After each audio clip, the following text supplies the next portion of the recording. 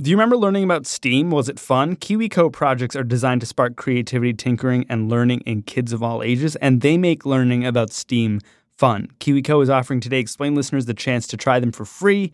To redeem the offer and learn more about their projects for kids of all ages, visit kiwico.com/explained.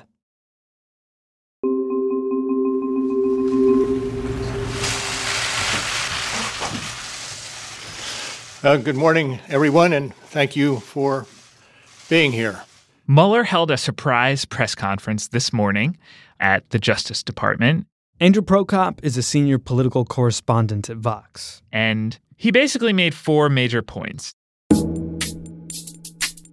The first is that Russian interference in the 2016 campaign was very real. The releases were designed and timed to interfere with our election and to damage a presidential candidate. He described the charges against the Russian intelligence officers for hacking the DNC and John Podesta's email accounts. Second, Mueller said that there was insufficient evidence to charge a broader conspiracy. He did not go so far as to say there was no collusion. He just said there was not evidence to bring charges of such a conspiracy. And a judgment like that is pretty common in prosecutor speak.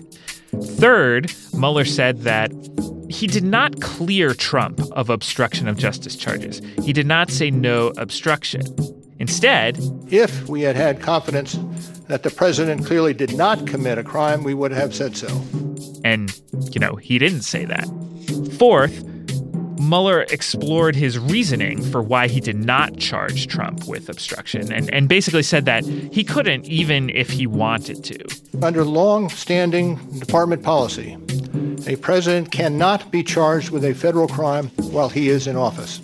That is unconstitutional.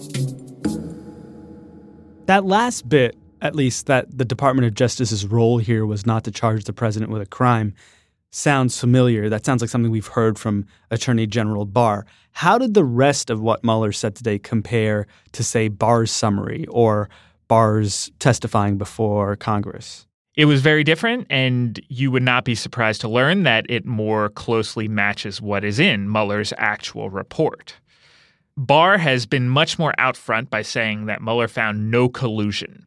Mueller doesn't go anywhere close to saying something like that. Second, on the obstruction matter, Barr himself said that Mueller simply decided not to decide whether Trump committed a crime, which is true. But then what happened is that Barr stepped in and said that in his view, it was clear that Trump didn't commit a crime. Therefore, no charges would be brought. Mueller, it's very clear, disagrees with this. He said, if we had confidence that the president clearly did not commit a crime, we would have said that. And he didn't say that.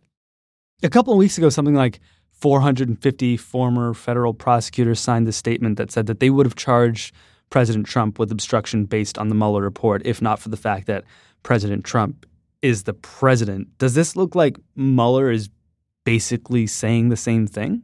I don't think he goes quite so far. The report actually describes these various instances of potential obstruction of justice. And if you read the report, Mueller describes what the criteria for an obstruction offense would be, and he seems to quite strongly suggest that several things Trump did fit that description. But in his statement, he didn't go that far.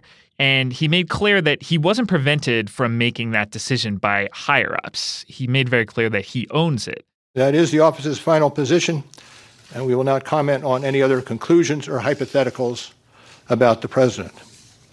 At one point, Mueller said, the Constitution requires a process other than the criminal justice system to formally accuse a sitting president of wrongdoing.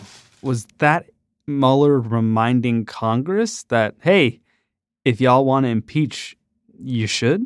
Some have interpreted it that way, but it's not entirely clear. This is Congress's job. But he doesn't go so far to say, Congress, you should do this, or Congress, you should do that. He just doesn't want to go there. But he has the power to get up there in front of the country, in front of the world, and say, based on my findings, the president should be impeached, right? He's just choosing not to do that. Isn't that something that Ken Starr did with the Clinton investigation? Yes, Ken Starr's finding, and he operated under a different system. He was a independent counsel, not a special counsel. But Ken Starr did submit an impeachment referral to Congress saying Bill Clinton had, in his view, committed criminal offenses. Mueller is not saying that. Some people have read Mueller's report to essentially be implying that, but Mueller himself will not say anything either way on the topic. Now, you would think that if Mueller did believe that impeachment was some sort of a clear necessity, or that he really wanted Congress to impeach, or that he thought William Barr was trying to cover up this whole thing, wouldn't he be using some stronger language? I think it's also possible that he's looked at all this and he is fully aware that a call for impeachment would start a politicized partisan process that would likely end in failure, and he just doesn't want to pull the trigger on that. But he's made it clear that, if Congress wants to do that, that's up to them. Why did this happen today, Andrew, after all this time, after Barr's summary, after Barr's testimony, after who knows how many tweets and statements from the president? Why today? Well, he's certainly been watching all this unfold, but I think there is one major thing going on that he is trying to get out in front of, which is the calls from members of Congress that he testify. I think he views this statement today as an alternative to being hauled in front of the Hill and being forced to finally speak for the first time in that more partisan setting. Here, he got to say exactly what he wanted to and leave without taking questions, which is the approach he's shown he prefers.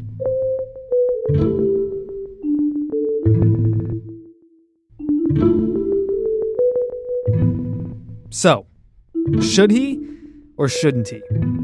I'm Sean Rameswaram. That's next on Today Explained.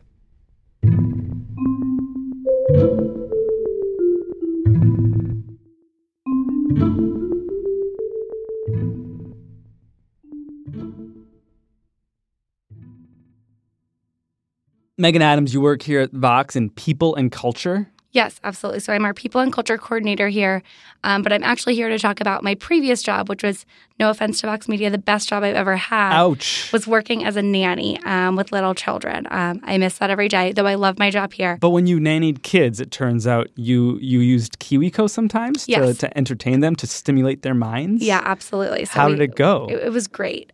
We love them. So they go by age group. I'm most familiar with the Koala Crate. What's the Koala Crate? It's like the 3 to 4 range, I think. So It's more like little kiddo crafts, but it's focused on like science and learning about animals or space. So really fun stuff to keep them entertained when, like, as a nanny, you need to do other things. And I'm sure the same is true as a parent. Like, it keeps them busy for hours. And then hours? Yes, hours. And they make something that isn't just like junky that you want to throw away. Like, it came with something that you actually want to keep for them and that they can continue to play with, that they made themselves. You're making me want to get a KiwiCo crate. Good. Yeah, you should try it. The Koala Crate. They go up, so you don't have to do the 3 to 4. Maybe like the tween kit would be better. What if I want to do the 3 to 4? Then I think you should. I'm guessing you didn't know this, but KiwiCo is now offering Today Explained listeners the chance to try them for free. And to redeem the offer, all you have to do is go to kiwico.com/explained. Yes. Because when you were doing this with the kids, Today Explained didn't yet exist. It did not, no. So now you can tell like your nanny network, kiwico.com/explained, to find crates for kids of all ages. All right, I'm going to call them all up. Thank you.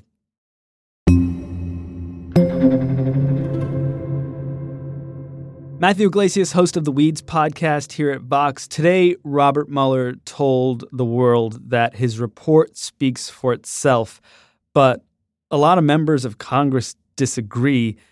Who's calling on him to testify? I think Jerry Nadler, the chairman of the Judiciary Committee, is the number one voice calling for a testimony. With respect to impeachment question, at this point, all options are on the table, and nothing should be ruled out. Nancy Pelosi has been resisting calls to begin impeachment proceedings. I think she and her team have seen data that indicates that the word impeachment is alienating to swing voters, that the public does not want impeachment. At the same time, I think it's clear that these air of scandals around Trump have hurt him quite a bit and are one of the reasons why his approval rating is relatively low despite good economy, other kinds of things like that. So my guess is that Pelosi welcomes this statement from Mueller. Would love to hear Robert Mueller say again that he didn't really clear Trump.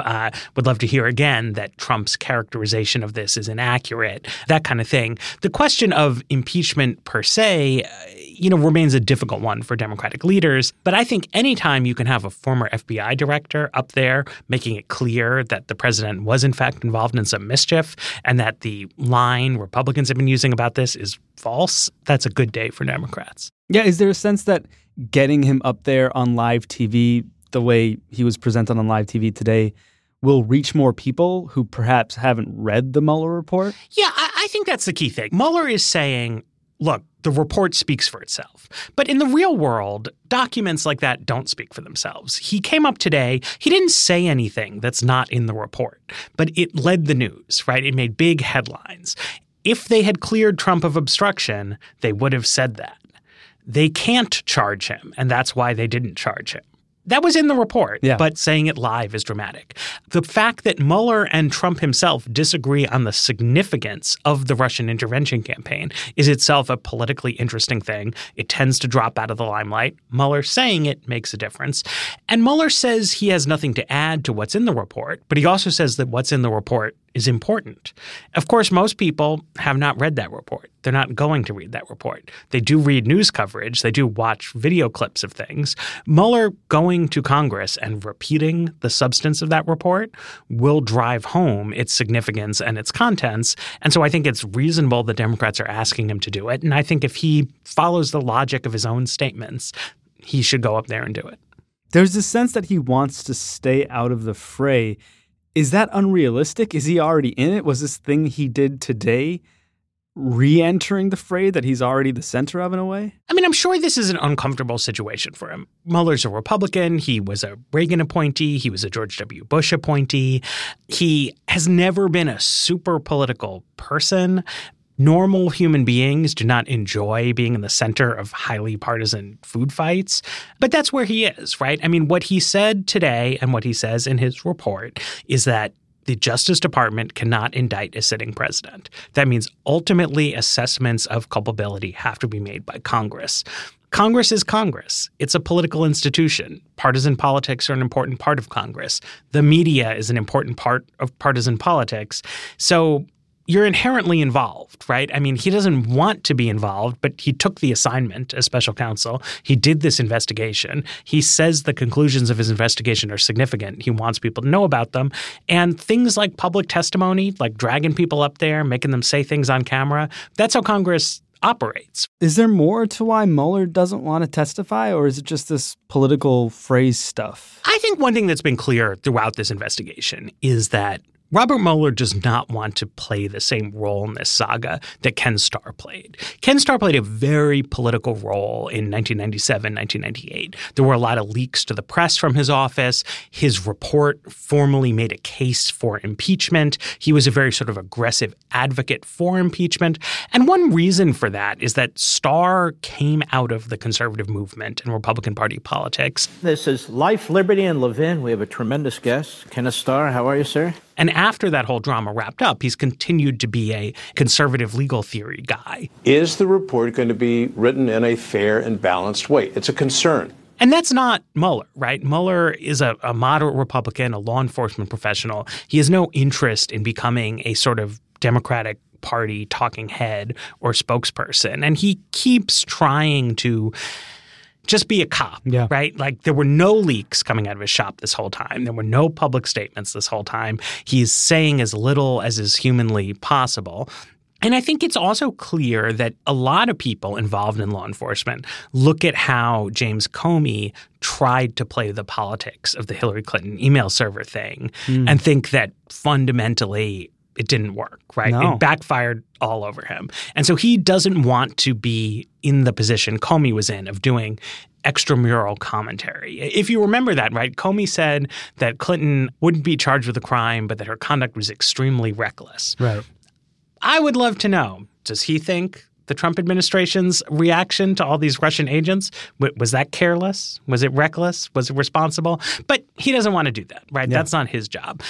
And that's why he keeps clarifying that even if congressional Democrats drag him up to the Hill, he's not going to say stuff that's outside the report. They're not going to be able to bait him into generally slagging on President Trump. Yeah. I think that's appropriate, right? I mean, if you don't like Trump, you're probably not thrilled that Mueller doesn't want to play that role. But I think it's smart. It's a reaction to problems that previous high-profile investigations have gotten into. One element of what happened today that seemed dramatic was that he kind of resigned up there on live TV. We are formally closing the special counsel's office, and as well, I'm resigning from the Department of Justice to return to private life.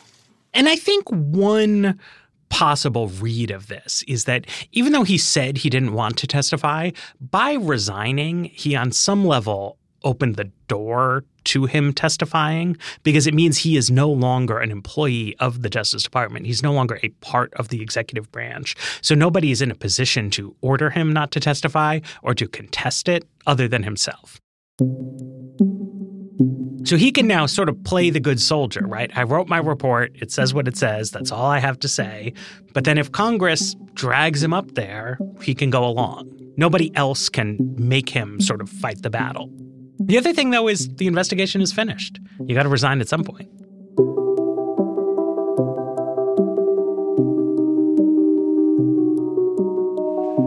And I will close by reiterating the central allegation of our indictments, that there were multiple, systematic efforts to interfere in our election. And that allegation deserves the attention of every American. Thank you. Thank you for being here today. Sir, if you're subpoenaed, no question.